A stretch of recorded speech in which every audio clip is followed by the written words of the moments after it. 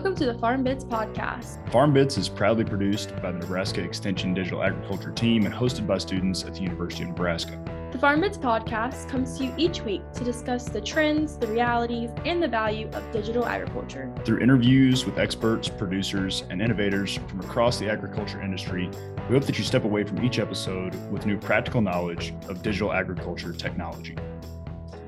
Hello, Farm Bits followers and first-time listeners. Welcome to the Farm Bits podcast. I'm Taylor Cross. And I'm Jackson Stansel, and we are excited to have you join us for this episode as we continue on our Spring 2022 series covering autonomy and robotics in crop and livestock production.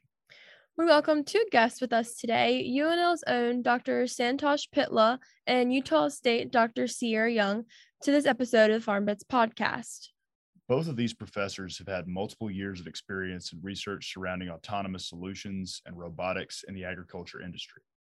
In this episode, we discuss Dr. Pitla and Dr. Young's research projects utilizing autonomy, the advancements in robotics within agriculture, and the expansion of these solutions in industry.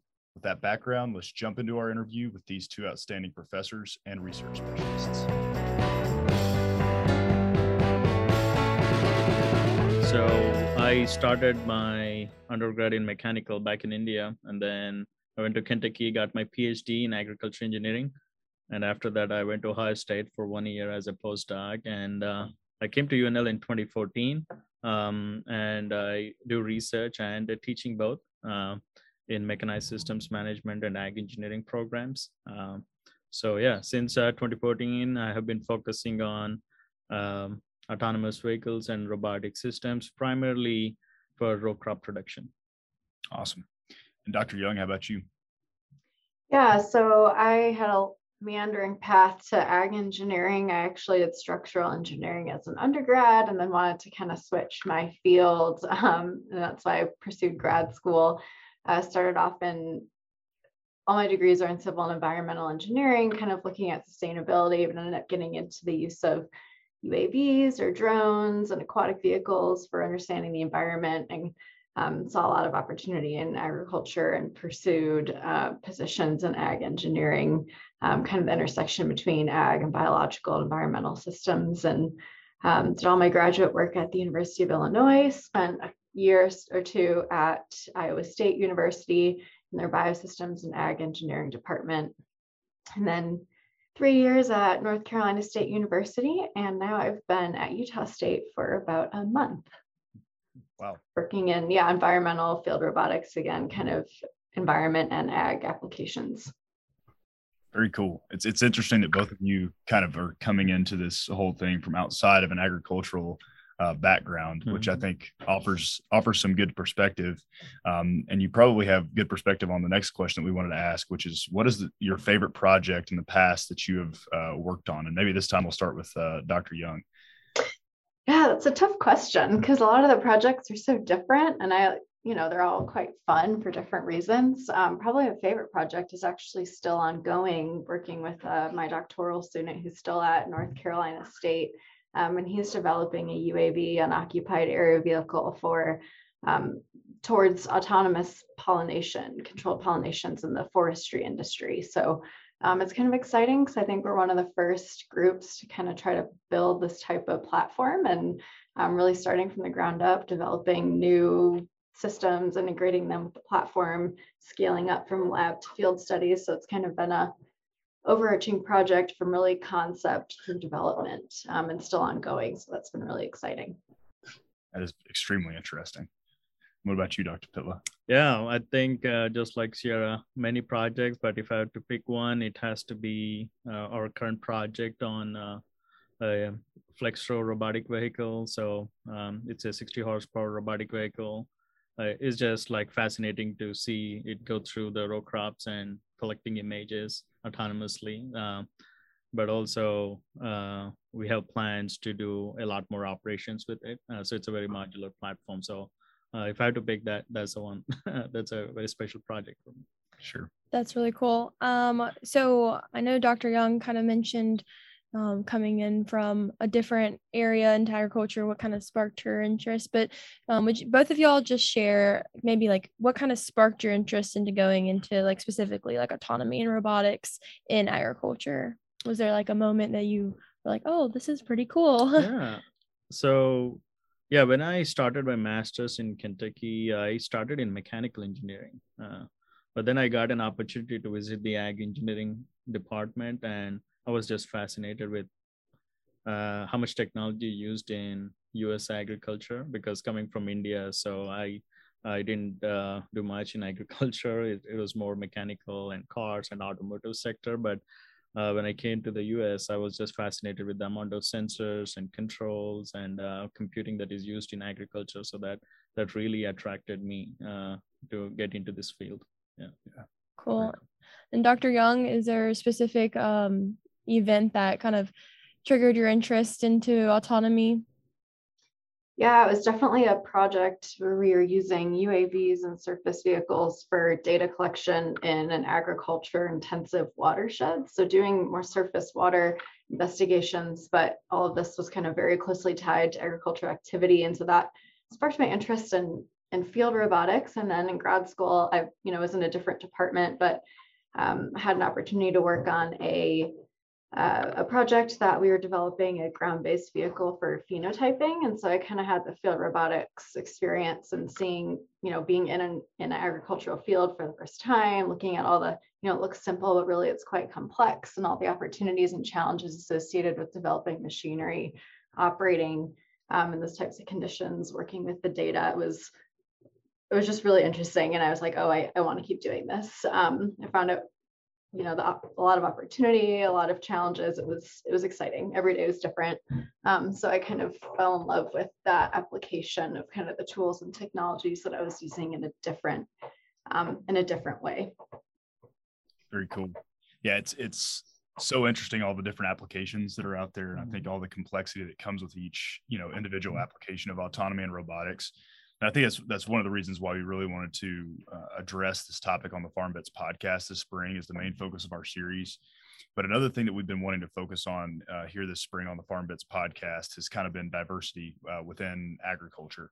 And so we have an initiative right now with the Women in Agriculture group here at the University of Nebraska to feature a couple of female ag entrepreneurs from the state on the podcast this spring. But one question that I also want to ask both of you, kind of being maybe, not exactly what you would expect to be the traditional individual who's working on tech in ag. Were there any challenges that you faced maybe as a female engineer, Dr. Young or Dr. Pitlow, coming from India and maybe, being more of a minority representative within the agriculture industry? I'd love to hear, a little bit more about your experiences getting to where you are now. Sure. Yeah, I mean, I guess there haven't been specific events that I can think of that were like, this was a barrier, but I guess just generally thinking about my experience, it's the most obvious and ongoing thing is just kind of looking around and noticing that you're one of a very small number of women or minority agricultural engineers, and if not sometimes the only, which can be kind of an intimidating feeling.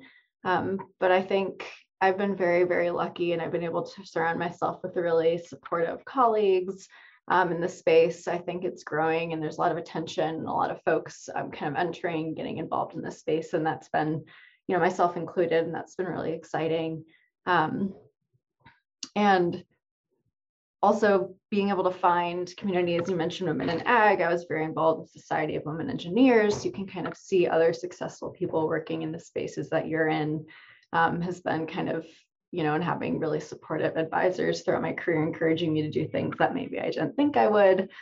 So that's kind of been, there's challenges there, but I think there's been a lot of positive outcome and a lot of, changes for the better in terms of representation and involvement, with some ways to go. But I think things are going in a good direction. It's very encouraging. Yeah, I definitely have been at NC State's lab, in the welding lab, one of the, only 2 girls in the class. It does get intimidating every now and then. So yep. It's very important to surround yourself with good people. Dr. Pitlow, do you want to share? Yeah, for me, it's just the scale of agriculture, right? The Midwestern agriculture that's something I've never seen before, right? So if you, back in India, 3 or 4 acres of crop, and primarily rice, and sugar cane. Those are the crops you're used to see, and there's maize too. But I started my grad program in Kentucky, right? So it was an eye opener for me. The Midwestern row crop systems. So if I have to identify some challenges, the big thing was, so how do Midwestern farming work? What are the planting seasons? So what are the cultural practices? Mm-hmm. So I had to do a lot of background work to understand how things work before I could actually start looking into the research. So Sure. So it's been a great journey. I learned so much because of all the support I got from my former advisors and colleagues. So that's really interesting. And talking to some of our other like Indian graduate students and students from like Southeast Asia, they've said the same thing that, it's just so new kind of coming into this like commodity row crop agriculture system here that is, you're used to small shareholder farmers, right? And the challenges that they face, but here it's a totally different ballgame in terms of technology use and then what the corresponding challenges are, I guess. So, yeah. So seeing, that larger agriculture, what are kind of some defining problems that Dr. Pitlow, you might think autonomy could solve, and then Dr. Young, some robotics that could solve even in water management and such. And so I think we'll start with Dr. Pitlow this time. Yeah, so I think in terms of row crop production, we could, to begin with, we can identify some low risk operations where robotics could be used as an entry point. Because if you think about planting operation, that's a very risky operation. When I say risky, like it might not be directly ready for full automation, but something like, soil sampling, or if you want to do cover crop planting, so which are auxiliary operations, if you want to think about that way, which are not very time sensitive. So those are the places where I think we can really introduce automation to help out with the overall farming enterprise. So like, how does it add value to the farmer? So that's what I think about when I'm looking at automation, and what are some of the opportunities and some of the problems that robotics can solve. Yeah, so I guess my experience is less with kind of the large row cropping systems, but more with sort of specialty crops or other agricultural products. I'm working a lot with aquaculture and forestry and kind of fruits and vegetables, and even breeding programs. So I guess when I think of challenges and where thinking of robotic solutions is useful is where there is, at least where I've experienced in, is either the task should be automated, where it's either a labor issue or it's very challenging, or it's labor intensive process. That's kind of a key thing where automation can come into play, or also where maybe you don't have the data necessary to make key management decisions. And so filling a data gap, if those platforms can fill that gap easily, I think that's also really useful. So as an example, kind of looking at coastal aquaculture,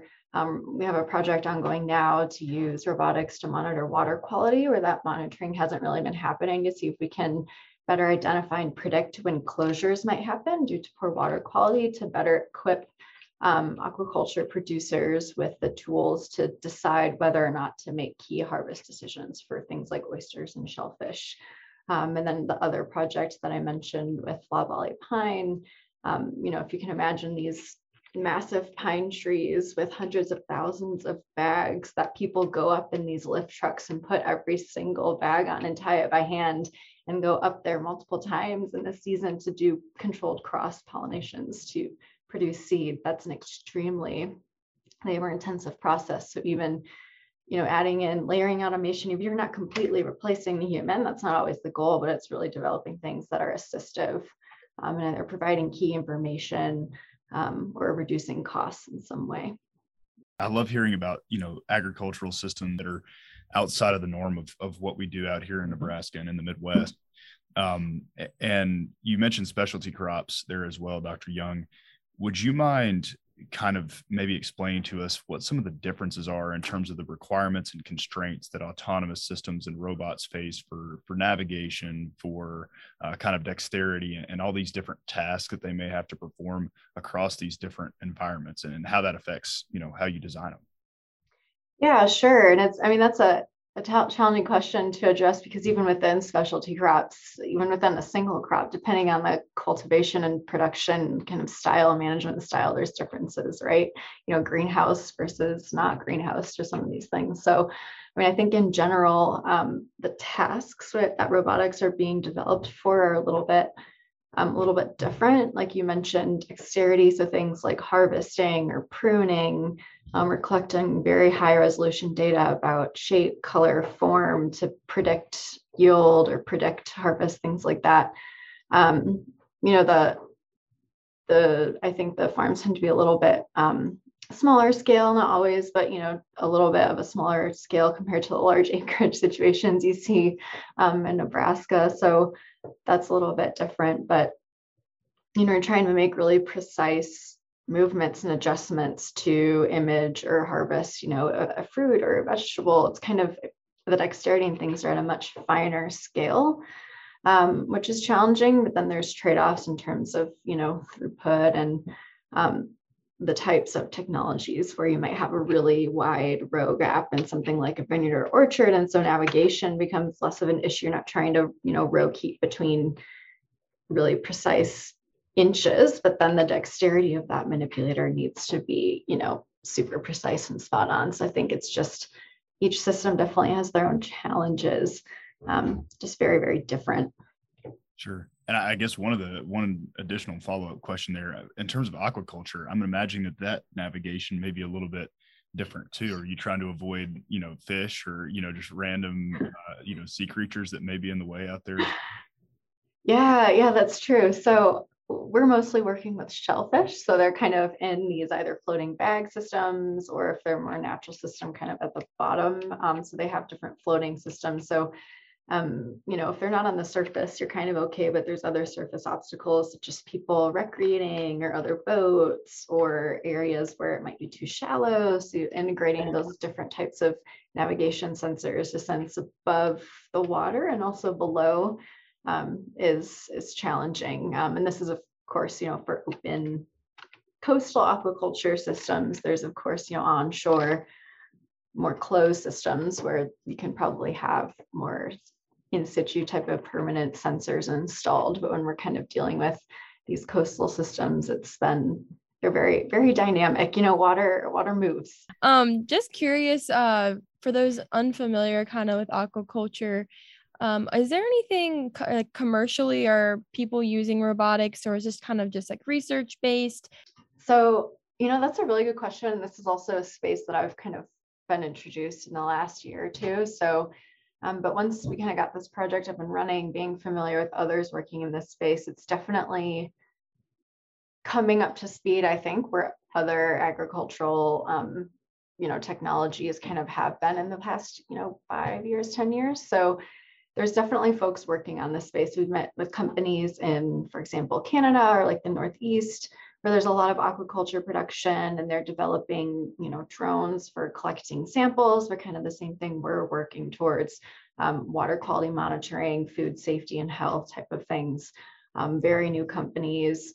Typically that process is, going out and taking grab samples. So automating that sampling process is something that agencies and producers are interested in. And then I met with a couple kind of entrepreneurs who are interested in developing like robotic systems that actually have the method in which the oysters are grown is actually mobile. So you can kind of sense and predict where the better places might be for, salinity, temperature, those factors that affect growth. And you could actually kind of actuate and move sort of like floating barges. So kind of larger scale robotic technologies. Because it's also interesting, oysters early in their production can be in places where water quality is actually poor, and they can help filter that water. And then as they get closer to harvest, you move them into areas with better water quality so that they don't have any food safety issues. So there's some interesting kind of automation as far as the movement and production of oysters in these larger scale systems. Yeah, that is super interesting. And, those who aren't familiar with aquaculture, I'm sure will really enjoy like hearing about that.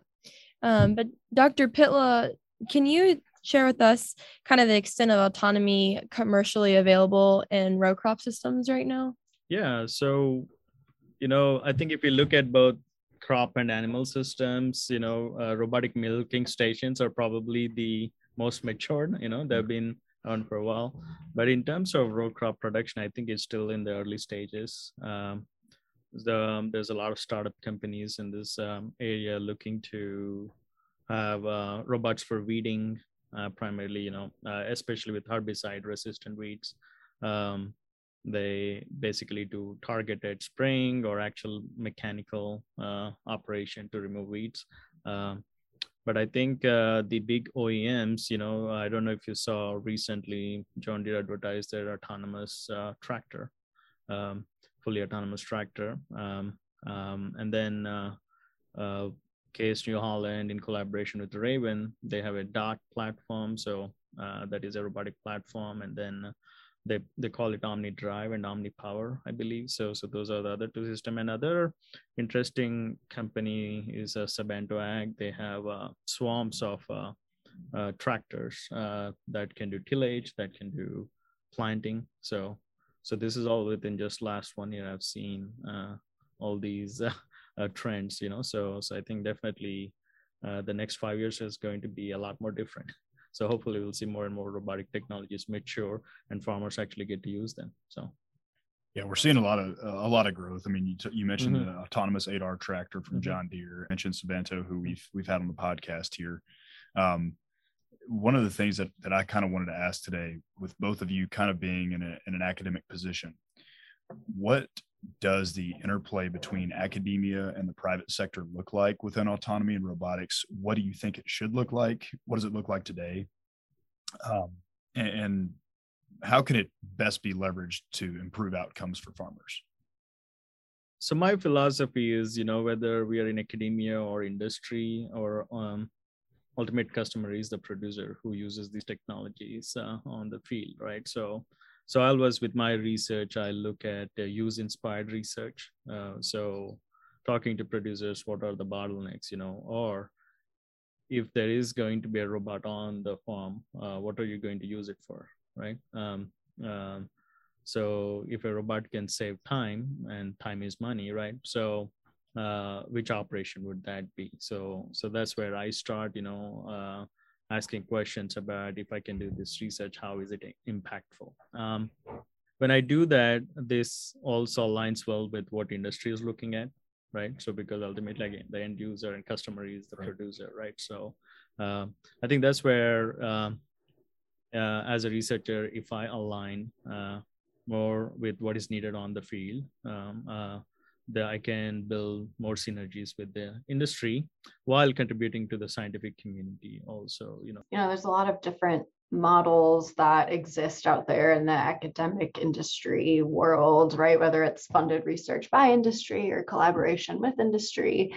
There's, depending on what the goal is, but at least, that probably varies depending on what your research is on, for sure. So from my perspective, at least the kind of problems and things that my group works on and my students work on, I think, are a little bit farther out. So I like to think of the technologies that we're developing kind of in seeing a problem, and maybe we're trying to, for example, the pollination project is just a good example where being the first to kind of explore this space. And I think we can learn a lot of things where then maybe we get to a certain point and collaborate with industry, and they, take it and really get it into a format that is commercializable, right? But a lot of that kind of fundamental work has been done.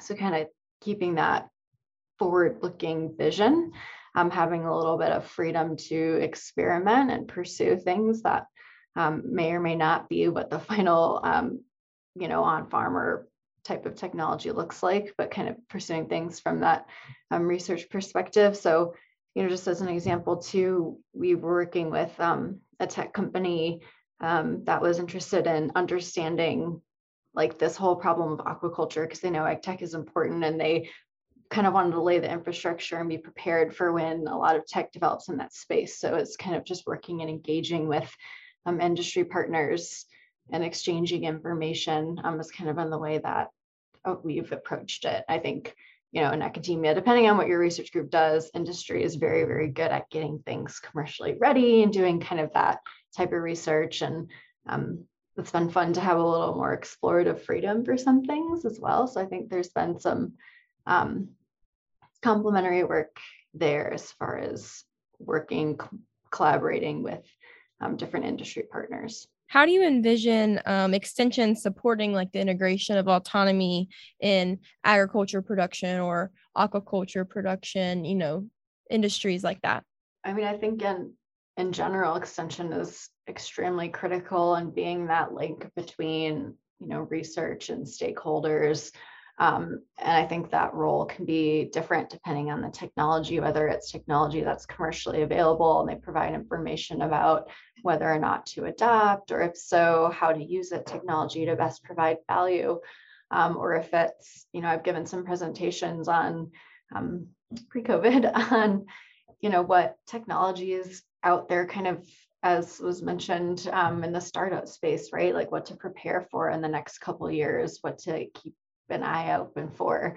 So that's more of like an awareness information kind of position that extension holds. But I think no matter what kind of where that role is on that spectrum, I think, it's extremely important to keep folks like that engaged. I think in research projects, we probably both have or partner with extension personnel or growers or things like that to make sure we're not developing these technologies in a bubble, right? That's not good for anyone. So I think bringing those folks in and stakeholders in from the beginning, even if you don't expect that technology to be, ready in the immediate future, I think it's really important to have everyone involved from the beginning. It's all super, super interesting. I think the way that extension is going to have to kind of reinvent itself over the next, 5 to 10 years is going to be really interesting as autonomy and more of these digital technologies start to affect the farm gate and maybe the fish gate a little bit more. But we're kind of getting into a more fun part of the interview here where we start to think a little bit more futuristically and not so much about, what is kind of the current state of things, but where can autonomy go and what opportunities are available. And one of the first questions I'd kind of like to ask in that vein of thought is, what are some of the key resources or fundamental improvements that we really need in order to either increase the speed of autonomous technology development or make autonomous technology more commercially viable, kind of take that next step? Yeah, so at least for me in the row crop production world, so I think some of the key elements today in autonomy is, your RTK GPS and some sort of camera or LiDAR technology for perception. But I still think that we need more information in terms of the 3D environments that the tractors are working in or the robots are working in. Almost like you need to have a good 3D model of the farm, so that we could do fully autonomous operations. And also, I think farmers have multiple fields. It's in a farm. It's just not one field, right? Right. The robots have to go from one field to another autonomously. So how does that look like? I mean, it's talking about future, right? Mm-hmm. So you have autonomous tractors, you have maybe autonomous cars, right? So how do they interact? Like when your autonomous tractors are going from one field to another. So all these, there are a lot of fascinating questions, and but are very important to realize these fully autonomous farm or fully automated tractors. Yeah, I mean, fully agree with just, the need for advances in kind of perception across different dynamic environments. No two fields are the same, two farms are the same. That gets exacerbated when you have specialty crops, those types of things. But the comment about off-road vehicle interaction made me also think about the aspect of kind of human automation interaction, human robot interaction, whereas these technologies get smarter and maybe go longer and longer, being able to operate on their own. What does that interaction look like? What level of autonomy do they have? How involved is the human? I think it's important to keep in mind that these technologies, at least I don't think the goal is to completely remove the human from the process, but to rather complement, and maybe, what type of alerting systems, how involved should they be in terms of communication with the human operator. What happens when a system fails? I don't know. I don't have a Tesla, but for people who do, you can't, they're not as straightforward to fix as maybe older mechanical vehicles. You have to take them in, get them serviced in this digital world. So I think some of those are also interesting questions where making sure that people are not, frustrated, or that they're able to get value out of these technologies as their capabilities improve. And designing automation, I think, is going to be a key. Designing human automation interaction, I think, is going to be a key part of that. Yeah, I agree with Sierra. There is so much about human robot interaction fields other than agriculture, but and then we are actually working on a project related to that. Is can we use gesture control to work with robots? Especially, how do a field producers in the field, let's say if you look at a vegetable operation, right? So if they're picking vegetables and they want to summon a robot to come to them to pick up vegetables, so wouldn't it be nice to have like a gesture control where you wave at the robot and it comes, so that's a active project that we are looking into, is using machine vision. Can we identify hand gestures, like typical hand gestures, and convert that into robot commands? So yeah, but then in the future, I think I agree with Sierra, like human has to be in the loop, right? The cobot situation. So how do they all seamlessly work together? Are there any concerns with like autonomy and robotics functioning in the agriculture space? Not necessarily the adoption of those technologies, but like actually functioning in those spaces? Yeah, I think safety, liability, those are all really important, especially if you're talking about big machinery, right? So 300, 400 horse tractors, fully autonomous. So we really need to have redundant safety systems. And then also something that not a lot of people are thinking about, the security of these. Ensuring safety and liability is an interesting question. I think one thing that's good is that we have the autonomous kind of vehicle industry going ahead of this. They've been doing this for a little while, and there's been, I think there's going to probably be some precedent that could be useful as far as, what happens when there is an accident. How do you determine if it's user error or if it's the fault of the company developing the technologies? We've seen this with some of the vehicles where people pretend like they're fully autonomous, but they're not intended to be used that way, right? So ensuring that things are being used in the right way is also going to be, I think, an important part of this as well. What's kind of your vision for autonomy, robotics, and specialty crops, agriculture within, kind of like a 3-year vision? And then if you have a 10-year vision, kind of share that too. That's a really good question. And I don't know if my vision is the right one. I'm sure this will vary depending on who you ask. But I think what I'm most excited about is that, we have all these startups, all these folks working in the space. I think it would just be really awesome to get more platforms in the field tested across diverse kind of operations.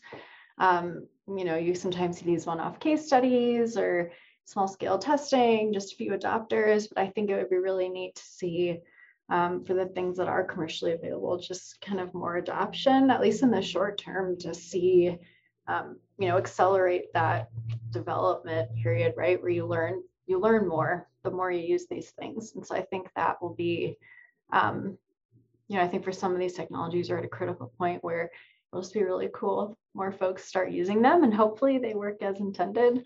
I think some of that's probably a little bit of an unknown. I guess right now I feel like we're at this point where there's so much potential. So it'd be cool to see some of that potential start to be realized. I think that's a really good point. I mean, the point about actually having to use something in the field to know how it works is, I think, so critical and often missed. I think there's kind of this perception out there amongst adopters that you need to have everything figured out before it gets to the field. And it is kind of this fine line, right, where you need to be able to offer something commercially, provide value, but at the same time, in order for it to really get out to scale commercially and get correct, it really needs to be picked up and used to some extent. So it's a delicate balance. for sure. Santosh.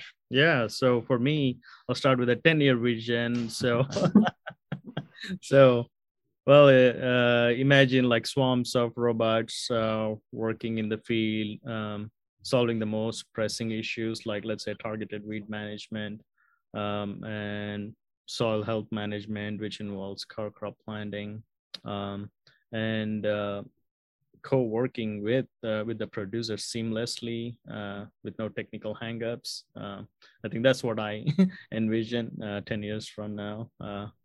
I think in the next 3 years, I think if we have a very user-friendly robot that could do some mapping of problem areas in the field, and then cover crop planting in the field, just even a single robot, but the ability for farmers to actually getting used to the technology and doing it by themselves in the field and amplifying what they can do. I think that's kind of what I have with one robot, in the next 3 years, and then extrapolate it to multiple swarms, and modular machines. So from that perspective, are there some management practices that you think are possible with robotics that are not currently possible with manned machinery? That you could see farmers getting into? I mean, we've mentioned cover crops, but are there some other opportunities that you've seen out there for robotics to expand management opportunities? Yeah, I think very highly precise, specific nitrogen management could be another thing. If you have a AI-enabled robot that is looking at, the current state of the nutrients on the plants and be there in the field 24/7, applying very precisely, goes back to the fertigation aspects, very similar. If you don't have pivots in the field, you could be using the robots doing nitrogen management, Sure. So that's something I think is very timely and very important given the fertilizer costs and then the issues we are having with runoff, so I think that'll be a great application for one of the important management practices in my view. Sure. Yeah, it's really interesting. And Dr. Young, for you, have you noticed any like management practices as people have maybe seen some of these autonomous vehicles, entering their environments? Have you seen any management practices that people are like, oh, I could use that for this, or that you have just identified yourself as being an opportunity out there? Yeah, I mean, I think one space that is, viable now is using advanced sensors that can see things that we can't see to understand kind of what's happening from a crop physiology standpoint, like disease, early disease detection. It was just mentioned, nutrient deficiencies, things like that, to where you might be able to do those things in a more timely manner, in a more precise manner. So kind of piggybacking off what Dr. Pitla just said. And so, also using these for new things. For example, we just had a paper out using hyperspectral imaging to differentiate between hemp cultivars and growth stages, and management in hemp is really interesting because if you manage it in such a way that the THC content exceeds like the legal threshold, it's problematic. So, and that can be a function of management, also genetics and growth stage and the cultivar itself. So if you can start to use technologies to better understand kind of what's happening in the field that you might not be able to tell kind of at all, just walking through, manually looking and scouting those types of things, kind of assisting with making those types of decisions about harvest or application using these sensors and AI models that can help make those types of predictions. So if someone wanted to learn more about your research and what you're working on with autonomy and agriculture production, where can they go to find out more? And we'll start with Dr. Pitla. Mainly, I have a Twitter page, Santosh Pitla, but UNL's BSc webpage, you should easily find me there. So cool. Awesome. And Dr. Young? Yeah, same. Big on Twitter at Sierra N Young. So follow me. Try to keep everyone up to date on what's going on, and then of course, web pages with the university or you have any questions, also feel free to email me, just sierra.young@usu.edu. Happy to communicate that way as well. Fantastic. So one of the things we like to do here on the Farm Bits podcast is wrap up every interview with a piece of advice.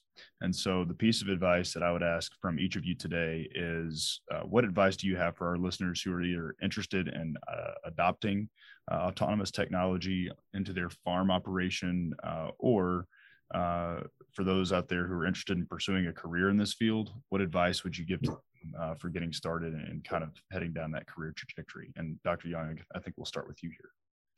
Sure. So I'm going to tackle the second question for folks interested in working in this space. So my first piece of advice would be to just kind of get your hands dirty.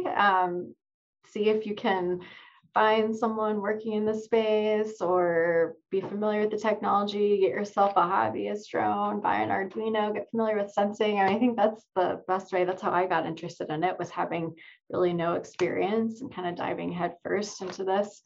You learn a lot and hopefully get excited and motivated along the way to take any next steps, whether that's a professional degree or kind of a career change move. I think just getting involved and not being shy to reach out if it's something that you don't feel like you have experience in, because I think you'd find a lot of people are really excited to share their expertise and knowledge with anyone who wants to come listen and be involved. Yeah, I think you made a really good point there about the Arduino, just how accessible some of this technology is to just pick up and get your hands on and start working with. I think that's a really good point. And Dr. Pitlow, what is your advice? Yeah, to that question, I think, agriculture is transforming at a really fast pace or evolving, and technology is key for future sustainability and, food security, energy security, and so on. I think this is a very dynamic space, and I think this is a great program to get into agriculture engineering. Going back to Sierra's point, tinkering and maker spaces, there are great places to start, and then get a professional degree in this area. I think if you're really looking to contribute to have an impact, at a global and a local scale, I think this is a great program to get into, like agriculture engineering. Thank you very much to Dr. Sierra Young and Dr. Santosh Pitlow for joining us today on the Farm Bits podcast. It was really interesting to hear kind of an academic perspective. We've had a lot of industry perspectives so far in the series, and so it was good to get their take on automation and robotics. Yeah, I think it was really good perspectives from getting an academic perspective versus our industry that we've had before. I really enjoyed learning and hearing about how much autonomy and robotics can be kind of applied in every aspect of agriculture and, aquaculture, even to forestry. I think the potential for, extension to kind of jump into robotics now and moving forward in academics is really going to be helpful into making autonomy and robotics kind of accessible and really implementing it on operations. Well, thanks for joining us today on the Farm Bits podcast, and we look forward to talking with you next week. Thank you for taking the time to join us today on the Farm Bits podcast. If you enjoyed this episode, please subscribe to the podcast on Spotify, Apple Podcasts, YouTube, or wherever you listen to podcasts to be informed about the latest content each week. We welcome your feedback. So if you have comments or questions for us, please reach out to us over email, on Twitter, or in the review section of your favorite podcast platform. Our contact information can be found in the show notes. We would like to thank Nebraska Extension for their support of this podcast and their commitment to providing high-quality informational material to members of the agricultural community in Nebraska and beyond. The opinions expressed by the hosts and guests on this podcast are solely their own and do not reflect the views of Nebraska Extension or the University of Nebraska-Lincoln. We look forward to you joining us next week for another episode of Farm Bits.